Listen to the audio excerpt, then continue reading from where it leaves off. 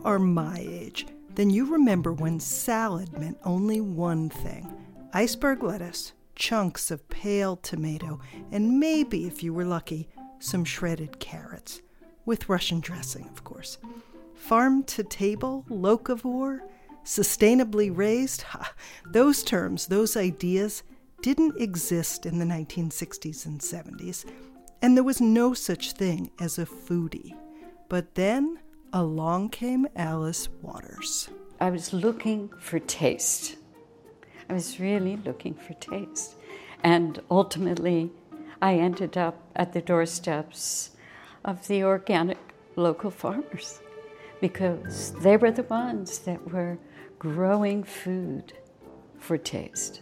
Alice Waters wasn't trying to revolutionize the way Americans eat when she opened Chez Panisse in 1971, but she did. Alice Waters at her kitchen table on this episode of What It Takes, a podcast about passion, vision, and perseverance from the Academy of Achievement. On today's menu at Chez Panisse, golden beet carpaccio with cucumbers, nasturtiums, capers, and watercress. Now that's a salad. I'm Alice Winkler. Adame, this child is gifted. And I heard that enough that I started to believe it. If you have the opportunity, not a perfect opportunity, and you don't take it, you may never have another chance. It all was so clear. It was just like the picture started to form itself. There was no way in which a lie could prevail over the truth. Darkness over light, death over life. Every day I wake up and decide, today I'm going to love my life. Decide. My advice is, if they're going to break your leg once when you go in that place, stay out of there. And then along come these differential experiences that you don't look for, you don't plan for, but boy, you better not miss them. Alice Waters essentially created California cuisine in the 1970s, and from there it spread across the country, leaving a trail of organic vegetables and fresh herbs, farm markets, and innovative cooking in its wake. So Mary Jordan was very excited to visit Ms. Waters at home in May of 2019 for the Academy of Achievement to talk about her role in transforming American food. Alice Waters, what a joy to be in your kitchen. Well, thank you. You were born in 1944, and remind people what food was like in America in the 50s and 60s. It was all about quantity, and it was less about taste. We were very, very limited in what we ate during the war years. And so when that was over, it was like people wanted food. And that was kind of the beginning of the fast food industry. And so in came the food that was, very easy to cook, frozen foods and just packaged whole meals that you just heated up in the oven. And people felt liberated from the idea of cooking. And I think they really felt liberated because it was never considered in this country as being a pleasure to cook. It was always a duty, particularly of women. And then you went to Paris. I did. I went to Paris. How old were you on that magical trip? I was 19. And you started eating raspberries and strawberries that basically would go on to change how America ate. But food was really a very big surprise because I just was afraid of things that I didn't know about. And yet, in the context of a country that really cared so much about how people ate and what people ate, I was drawn into it. Like the aroma of the bakery And you go in and you taste that warm baguette, seeing all of the fruits, the vegetables that were going to be on the menu displayed in the front of the restaurant to bring you into that experience. The stores were different also, right? You know, at the time in America, we didn't have all these farmers markets as we do now.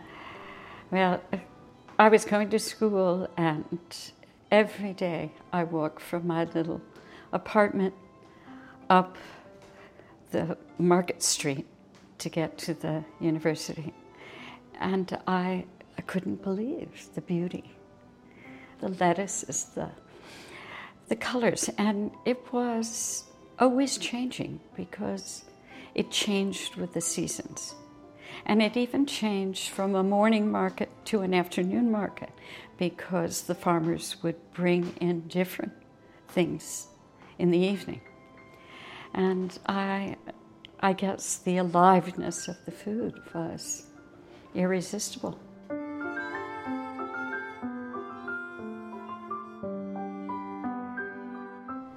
How would you describe the difference between the strawberry you ate over there and the ones that you had known in the States? Well, certainly those wild strawberries that I had in France had a kind of intensity about them. I do remember eating strawberries right in the garden when I was a little child, when they were warm in the sun, and I picked them off the plant. And so that stayed with me somehow. And then when I tasted that wild strawberry, I wanted to know exactly where it came from. And then I found out that you had to go out in the woods to pick them. And I wanted to have those again here in California. And actually, I found somebody who was willing to plant them for us at Chez Panisse. I must say, a lot of people went backpacking in Europe and also noticed that there was better food, more intense food, as you say. What was different about Alice Waters that brought that home and made it a life work? It's hard to say exactly. It wasn't just about the food. It was about the concerts we went to. It was about the beauty of the parks, of the cathedrals, of the cafes, the life that people were living. It seemed so civilized to me. It seemed so real. I just wanted to live like the French. And when I came back home, I tried to find the food, of course, but I lit the candles on my table. When I sat down for dinner, I set the table in a very particular way. I bought the napkins and I folded them. I even, picked flowers in the neighborhood to put on the table because I wanted it to be beautiful. And food, good food, was kind of the center of conversation and connection to the community? Exactly. When Alice Waters returned from Paris, she landed in the middle of the anti-war movement. It was the 1960s in Berkeley, California, ground zero of the counterculture. She became politicized and listened carefully to Mario Savio, leader of the free speech movement, when he talked about how we are all responsible for one another. She took the message to heart. Even before you opened the iconic now Chez Panisse, one of the best known and revered restaurants in America, you were having small dinners with very interesting people in Berkeley. Can you tell us about that time, right before you opened your restaurant? A friend of mine, David Goins, was a good friend of a number of people that were printing a small newspaper in San Francisco. It was called the San Francisco Express-Times. And so they would have meetings at our house. And I would be there sort of listening to their conversations about what they wanted to put in the newspaper. And then David had this idea, well, why don't we do a restaurant column? Called it Alice's Restaurant. And so I would try and find a recipe to be in that part of that column. And it pushed me into asking everybody I knew, what do you like to eat? And do you have a special recipe that I could use for this column? And I started making these dishes at home and then feeding them to the people that had gathered to work on the newspaper. And they loved what I cooked. And your friends kept coming back and they wanted more and more food. That's right. Is it at that point you realized that maybe you had a special gift for cooking? I wasn't sure that I had a gift for cooking, but I knew that I had a gift for finding the ingredients, finding the dishes that people like to eat. I was still intimidated by the cooking process, so that's why I relied on recipes from other people. I wasn't at all ready to improvise. Luckily, someone gave me the book, the cookbooks of Elizabeth David. And her recipes were very bare bones. And so I had to interpret what she meant. And sometimes I was less successful and sometimes I was more. But she gave me a real aesthetic about food, that the simplicity of it, the kind of purity of it she instilled through her beautiful writing. You don't seem too fond of recipes. Is that fair to say? True. That's fair to say. Or measuring things exactly. So what is it, if it's not, a quarter cup of this and a pinch of that, what's the driving success of a good meal? I think it all has to do with ingredients.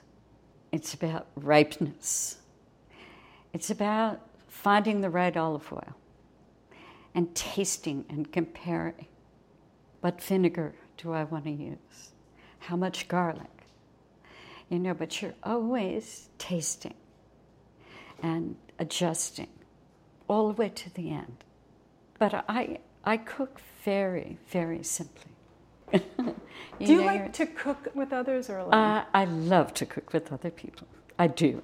And I usually have friends come for dinner on Sundays, and I buy the ingredients, and then they all come, and we talk about what we want to do. And it's the way that we cook at Chez Panisse. We don't have recipes that we follow. Yes, we do in pastry. We know certain quantities because you need that. But we are using our oral history of cooking in the kitchens. We're being inspired by cookbooks, but we're really fine-tuning it together, and every day it's a new day. So if Alice Waters was left on a desert island, you have nothing else, but you can bring 4 ingredients. Garlic. What else? Olive oil. A really great loaf of bread. And a salad. Let's talk about salad. Let's talk about salad. You are credited with many things: the slow food movement, helping women in the field, goat cheese, American goat cheese. Everybody talks about before Alice Waters. It was just from France, and the salad. Really, you changed the way Americans eat salad. How'd you do that?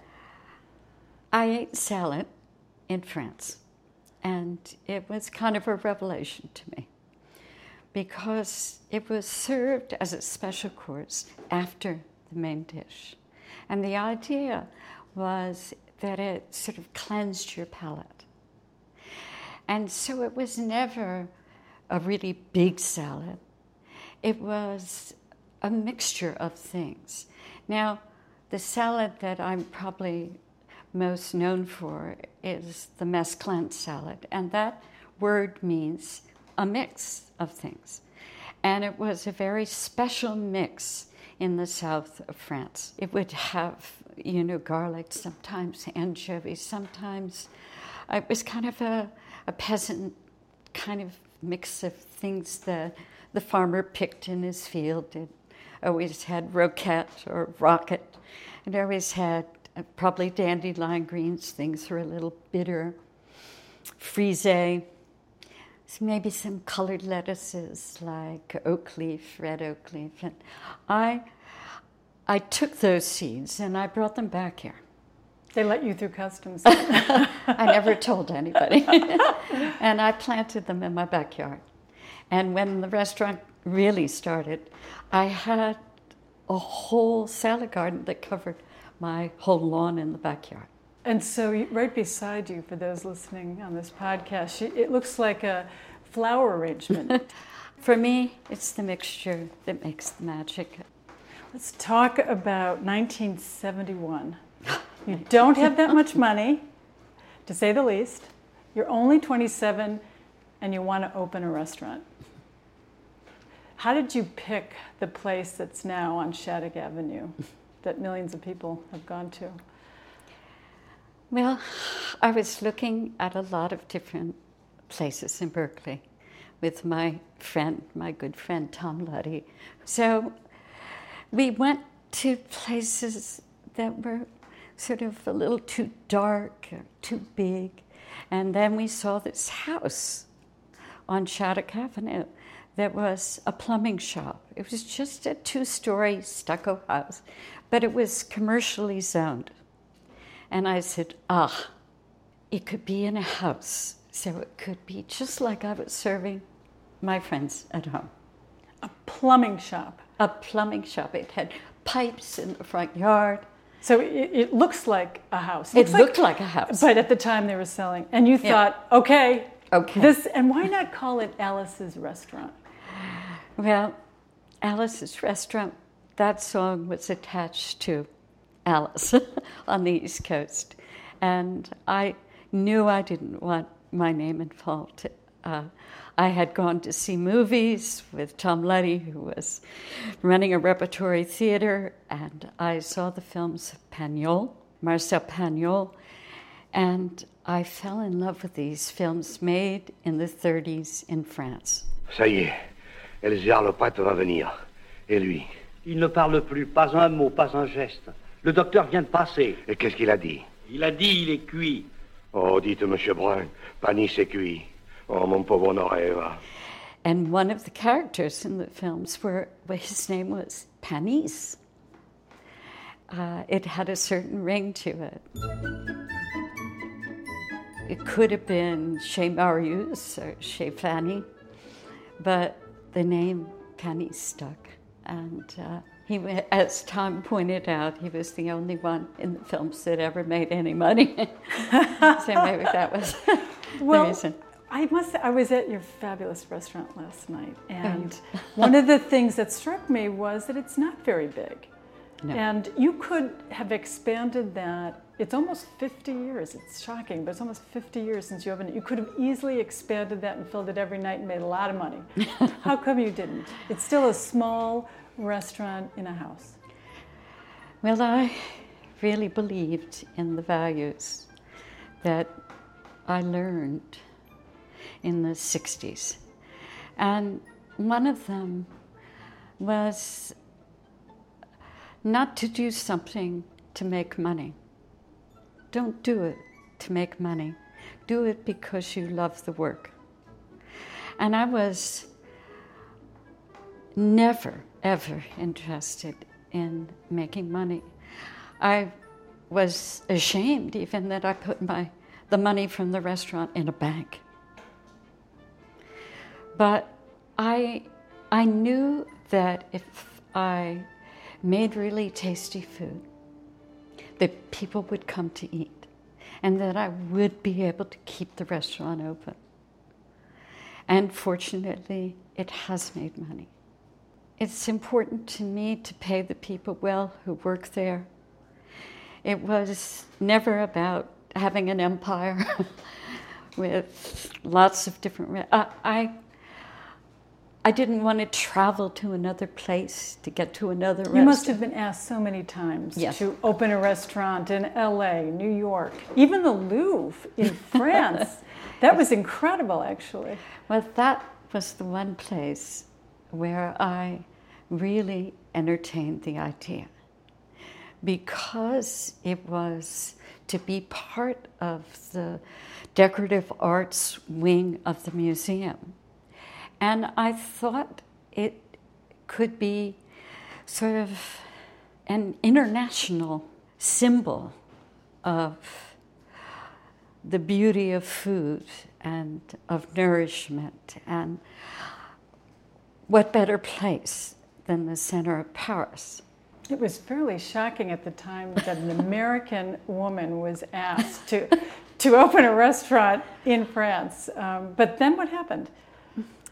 Well, I understood that it was a very big bureaucracy, and that when, in fact, all of the different people who made decisions about that particular location, that I wouldn't be able to do it the way that I wanted to do it.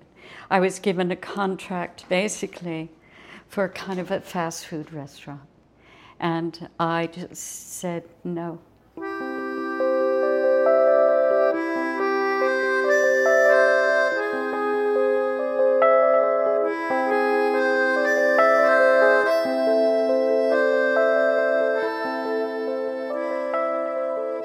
At a time when so many people are talking about income inequality in the United States and the difference between the owners or the CEOs and the workers, you give your workers in the restaurant stock options. Yes, we did. It's fairly revolutionary. Fairly revolutionary? Well, I guess, again, that when you have the pleasure of working with a group of people, not in that pyramid structure of a normal restaurant kitchen where there's a chef at the top and there's sort of the workers at the bottom. When you're working more as a team, that it seems right to have them benefit from the success of the restaurant. It must have been seductive, though, the idea that you could open all these restaurants across the country and make a lot of money. How did you stay true to the hippie 1960s Alice? I just couldn't imagine doing it. I couldn't imagine doing it well. I felt like there would be a compromise, always, because it takes so much to keep Chez Panisse just at a certain level of quality. And I just couldn't imagine doing it. And I love knowing the customers who come in. I know them by name. I love knowing all the people who work there. There are almost 110 people who work at Chez Panisse. Quite a lot of famous people come into your place, too. Francis Ford Coppola, Bill Clinton, movie stars, everybody comes to your restaurant. But also Julia Child. And you were on her TV show, her famous TV show in the 90s.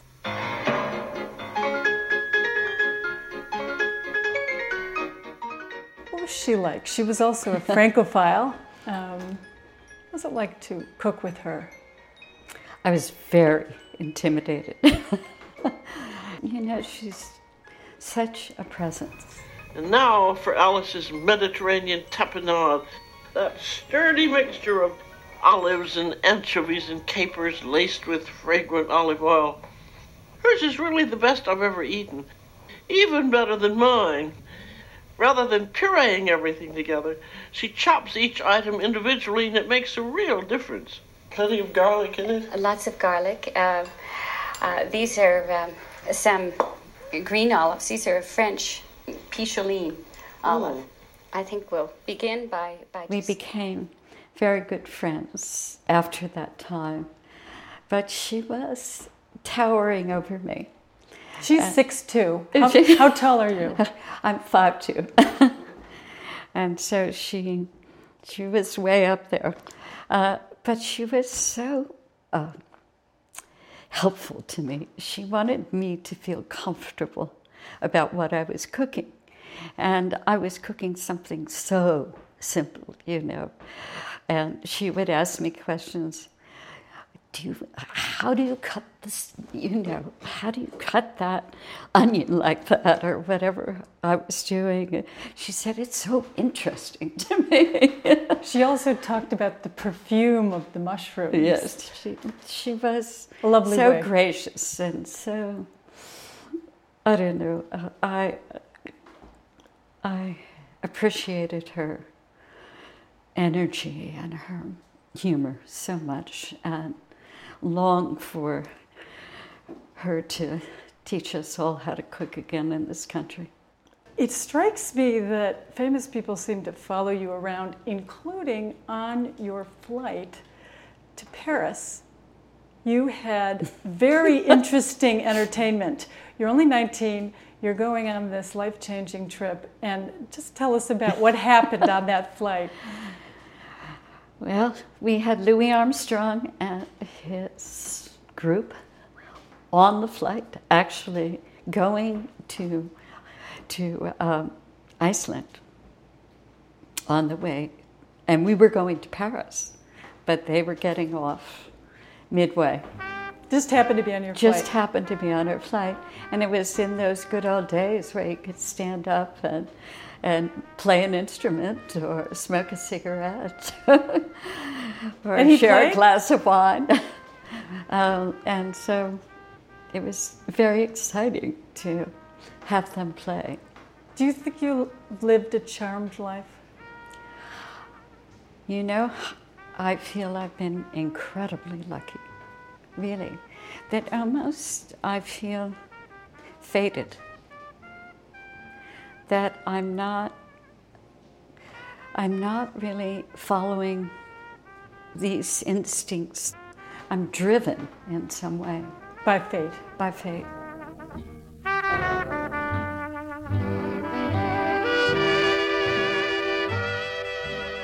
You could hear the howl of the wind outside in sunny California. It's unusually rainy, and we're in your kitchen with this gorgeous fireplace. And when you lit it, you put some rosemary on the logs. You always do that?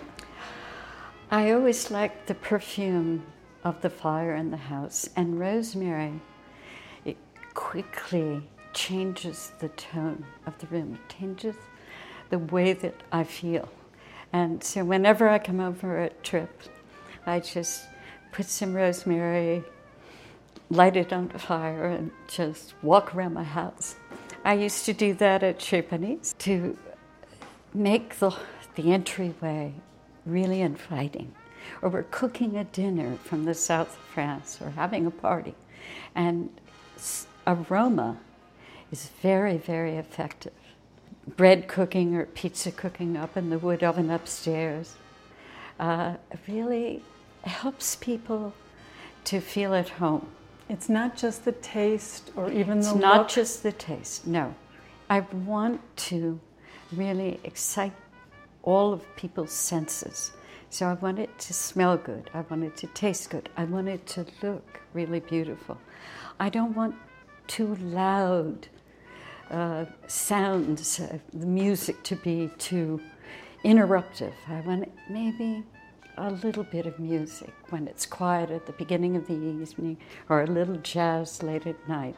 But I don't want it to be interrupting people's conversations. It's almost romantic, the way you describe it. Romantic in a word. But I like people to pick things up with their hands, too. So we always serve something, whether it's a crouton to begin, whether they pick that up, that you want them to peel the orange. Or I always thought you should have a little sign that says, eat with your hands, so that you feel comfortable about picking up the quail and, you know, eating the bone, the leg. Is there a connection between food and romance?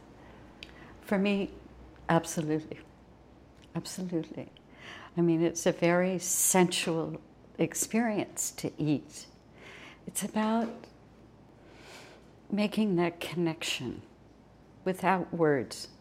Sometimes you just want to feel it. I believe you. I'm sitting here with you, looking at you beside this beautiful salad, and I can, I guess if you were telling younger people who wanted to do what they love to do, what is it that they need? Is it that they need determination or they need passion? What do they need? I think the most important thing right now is to put down the electronics. Put them away. Just put them away. Put your cell phone. Hide it. Hide your cell phone. Because it really changes your relationship to the world around you. Every morning I take a walk, and sometimes I just think, oh, it's too much work to do that. It's too hard. I just feel like staying in bed. And I'm never disappointed because I'm looking around me, and I'm looking at the flowers in other people's gardens. I'm looking up to the sky and seeing the weather change. And this morning it rained, and I got a little wet. But I believe, as Montessori helped me to understand, that our senses are our pathways into our minds.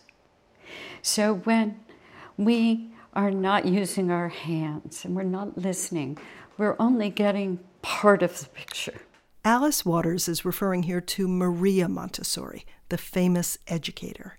Back when Waters was living in Europe in her 20s, she studied Montessori's philosophy and methods, which focus on hands-on learning. And even though Alice Waters changed her career path, Montessori's principles became a central part of her life in food, especially when she began the Edible Schoolyard program with kids in Berkeley's Martin Luther King School. It's about 25 years old now, and it began at a middle school in Berkeley that has 1,000 kids, and they speak almost 22 different languages at home. So it was a really good cross-section of teenagers, and I had the opportunity to create this program because the principal of the school felt that it needed to be beautified in some way. He had no idea that I wanted to really plant a vegetable garden and have a cooking classroom so that students could learn math or science out in a garden, so that they could learn by doing, a very important Montessori principle, and probably the best way to retain knowledge. The Edible Schoolyard was never meant to be a cooking or gardening class per se. It was meant to connect Berkeley kids to nature and to where food actually comes from, to subtly encourage better food choices, to make other academic subjects more compelling, and to give students an entree into the world's cultures. As Alice Waters explained in her memoir, Coming to My Senses, she got artists involved in the redesign of the charmless building where they launched the project. She made sure there were always flowers on the table, that the kitchen tools were laid out neatly, and that seasonal vegetables and fruits were displayed at the entrance. When the kids walked in, Waters says, they knew instantly that something special had been done for them. They knew they were loved. So how many schools in America now have, from this one that you started, how many? Well, it's kind of amazing because we have been building a network around the world, and now we have almost 7,000 schools. You're holding up a map. That's so impressive. Wow. 7,000, wow. And anyone can access this network. The Edible Schoolyard Network. And your dream now, your next project, Yes. is to get, for all the public students in this huge state of California, what do you want? I want all students in the state of California to have a free, sustainable school lunch. I want them to sit down together and have time to eat and talk. And I imagined that school lunch could actually be part of an academic subject. So when you're studying, for instance, the geography of the Arabian Peninsula, maybe what you're having for lunch is some hummus, but you're buying those ingredients. The cafeteria workers, the cooks in the cafeteria, will buy directly, like we have been doing for 47 years at Chez Panisse, directly from the producers who are local and sustainable. Can the state afford that? Well, I believe that we can't afford not to do this. We have climate upon us, we have an obesity epidemic, we have diabetes. It's an investment in health? It's about the health of our children deeply. It's about supporting the farmers who are taking care of the land. It's about giving them the real cost of food. No middleman taking that money. They bring their food directly, and they are paid for it. It's a very important relationship to develop. And once you do it, you can never go back, because they bring the values of stewardship right through the cafeteria door. They bring it into the students. And I think once young people taste the intensity of good food, there's no going back. There's no going back, because, again, it's all about taste. Do you think everyone can be charmed by lettuce? You know what? I do. If I hadn't seen what has happened at the Edible Schoolyard Project with teenagers, if I hadn't seen that, I may have wondered whether I could really make an impression on children that came from different backgrounds, eating all kinds of things. But they fall in love. It's 6 weeks to kale. So they start with what, and they end up loving kale. What happens if they grow it and they cook it? They all eat it. And that is what I've learned. If they only grow it, 95% eat it. If they only cook it, 95. But if they grow it and cook it, they eat it all. And it doesn't matter what it is.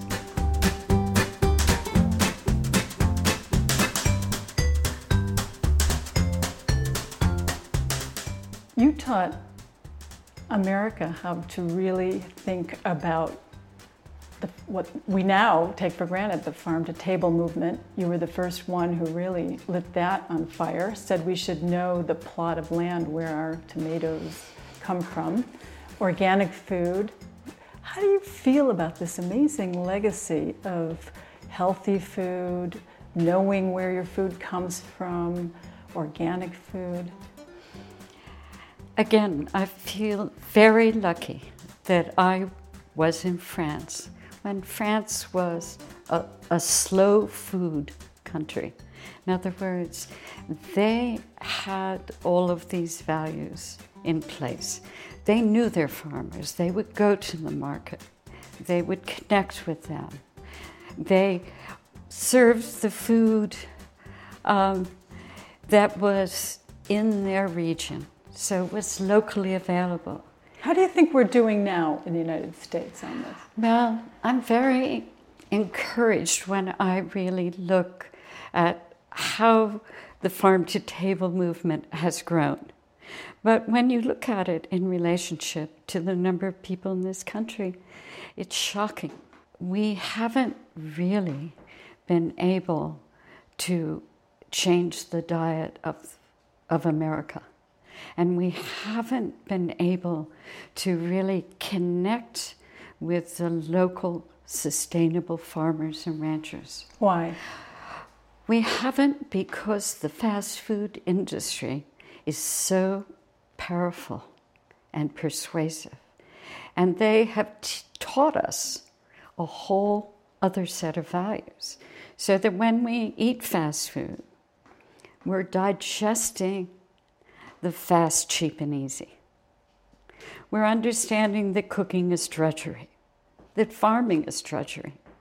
We're understanding that things should be available 24/7, that it doesn't matter where they come from, because there's always more where that came from. That you can eat tomatoes year-round, That's or right. blueberries, and not Yeah, just exactly. in season. We want avocado sandwiches now. I mean, they're everywhere. And where did the avocados come from? What does it take to grow them? What's it causing to the farming industry around the world by our desire to have them wherever we are? Well, how do you see this going? Because there's no doubt that more people are interested in cooking. Healthy food is on the rise. There's more consciousness among students. At the same time, there's more diabetes and overweight people. So what's the trend line? What's the future of food?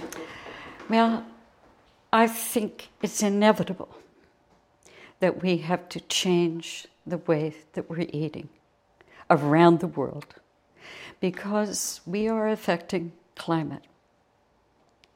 And in a very big way. We're shipping food everywhere. We're farming in an unsustainable way. If we farm organically, we can take all of our scraps and put them in the ground and pull the carbon back down in the earth. I call this a delicious revolution because it is not difficult to do. It's almost like just turning around and going the other way. And it's inside of all of us. It's part of What's inside? humanity. What's inside? The desire to be connected to nature, the desire to take care of the land, to gather around a table, to eat with children and friends. This has been part of civilization for millennia. And this is an amazing thing that we could do. But we have to not just think that health begins in our choice of food in a grocery store. Health begins in the ground. And so our farmer, Bob Kennard, he's amazing.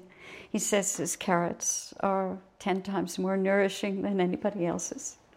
And you were one of the first people to put where the food comes from, the farm name, on your menu. Now we see that all across the country. Well, that's because I was so grateful to Bob. And I just wanted him to know that. And we started putting the names on the farms because we wanted people to know that we were supporting those people that were taking care of the land, and that the good taste came from those people picking that food when it's ripe. Do you still worry that there's too many antibiotics and too much pesticide? I know there's too many. And I know that that is really what's making us sick. And the food industry is designing food that is addictive. I mean, lots of salt, lots of sugar. But even they're trying to really deceive us in the way that the packaging is done.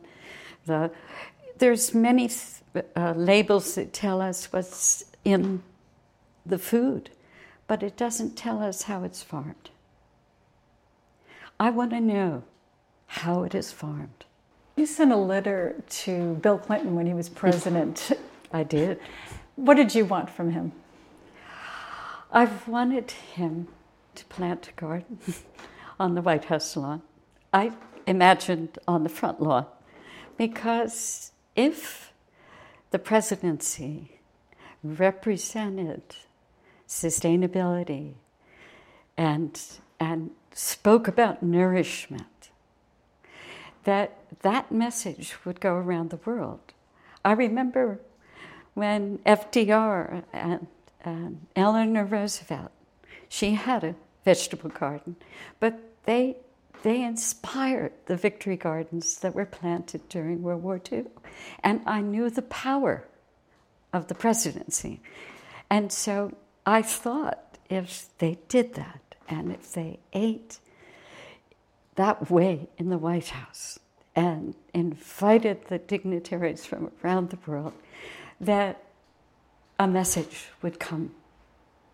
This was a fairly radical idea because it wasn't in the 70s and 80s, the White House lawn didn't have arugula on it, right? No, it didn't. So what was the reaction?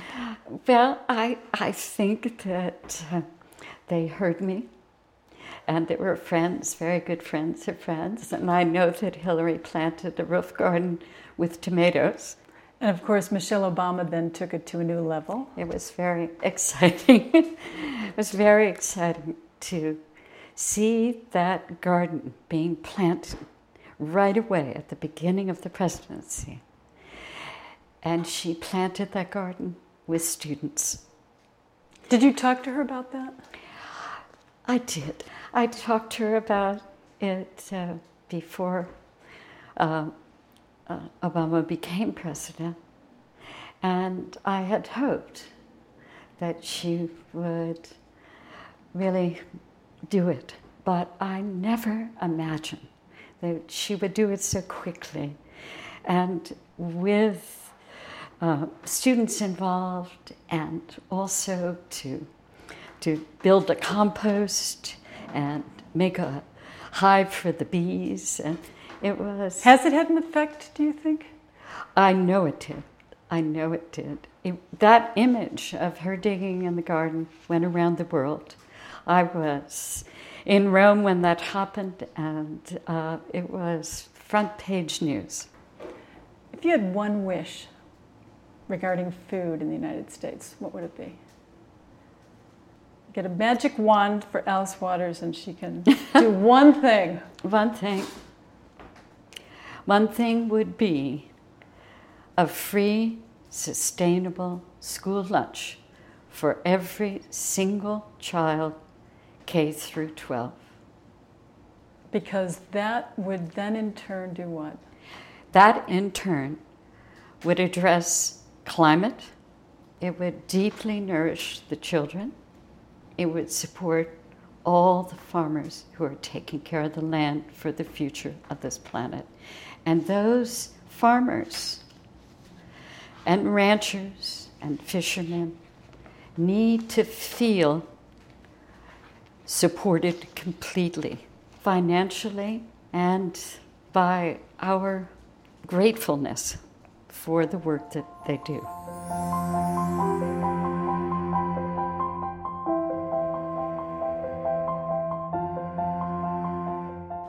You have a fairly modest kitchen, is that fair? I mean, it's gorgeous, but I would like people, can we just walk around for a second to see? You don't have like this huge oven or... Well, I do have a fireplace in my kitchen, and I love that. I've had that built in my house because it is a place of warmth, it's a place of beauty, and it's a place of cooking. So what do you cook right in there? I cook right in the fireplace. Everything, like chicken, pizza? Like so many things. I have a grill that I put in my fireplace. I just put it in. What if you're home alone and you want comfort food just for yourself? What do you cook? Well, what do I cook for myself when I'm at home? I always cook a salad. That's why you're so skinny. No, but I always have salad with a meal. And sometimes if I have the fire lit, I might put something like a piece of chicken on the fire or a piece of fish. I'll have fish and I'll have salad. I might boil some potatoes. I might make some spicy rice. But I don't cook in a really complicated way. And you don't start with a recipe. That's right. What do you start with? I always start with what I found in the market. Always. And I don't do a lot of baking. I limit the amount of sweets I eat. I love to cook right on the burner. And so I might make a tortilla there. Right? Without a pan, anything? Without a pan, I guess. I have to show you.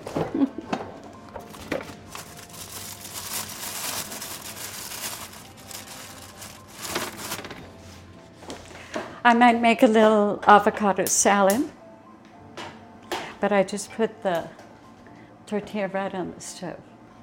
I just turn it over. And I'd love to do this for my breakfast because I feel so connected.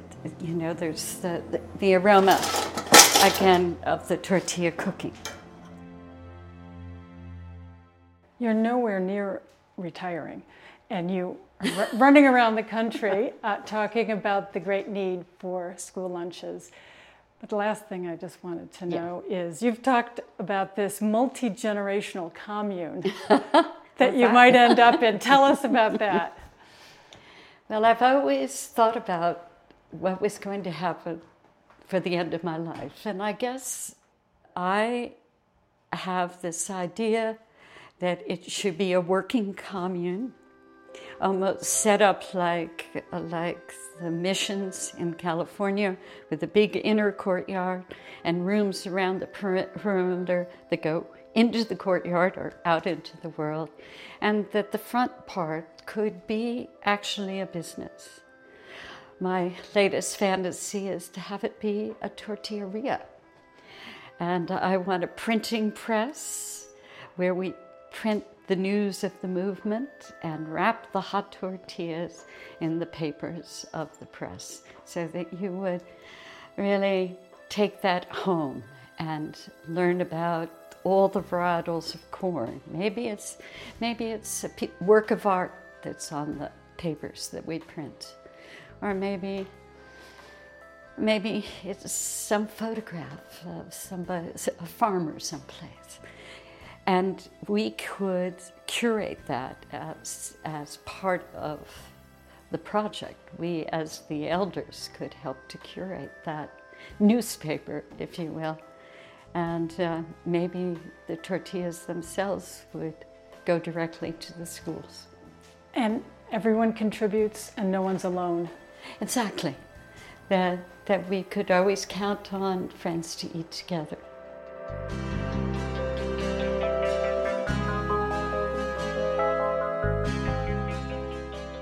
That's Alice Waters, the owner of Chez Panisse, the queen of California cuisine, and the woman who altered America's food landscape.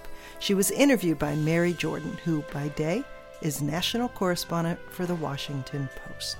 Alice Waters is the winner of 2 James Beard Awards, one for Outstanding Chef and one for Lifetime Achievement. She's written more than a dozen books and cookbooks. The most recent is called Coming to My Senses, The Making of a Counterculture Cook.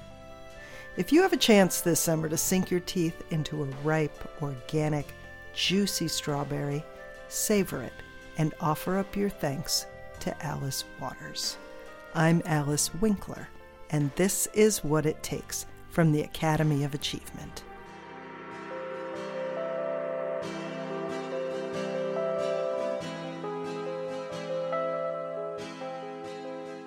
Our thanks, as always, to the Catherine B. Reynolds Foundation for funding What It Takes.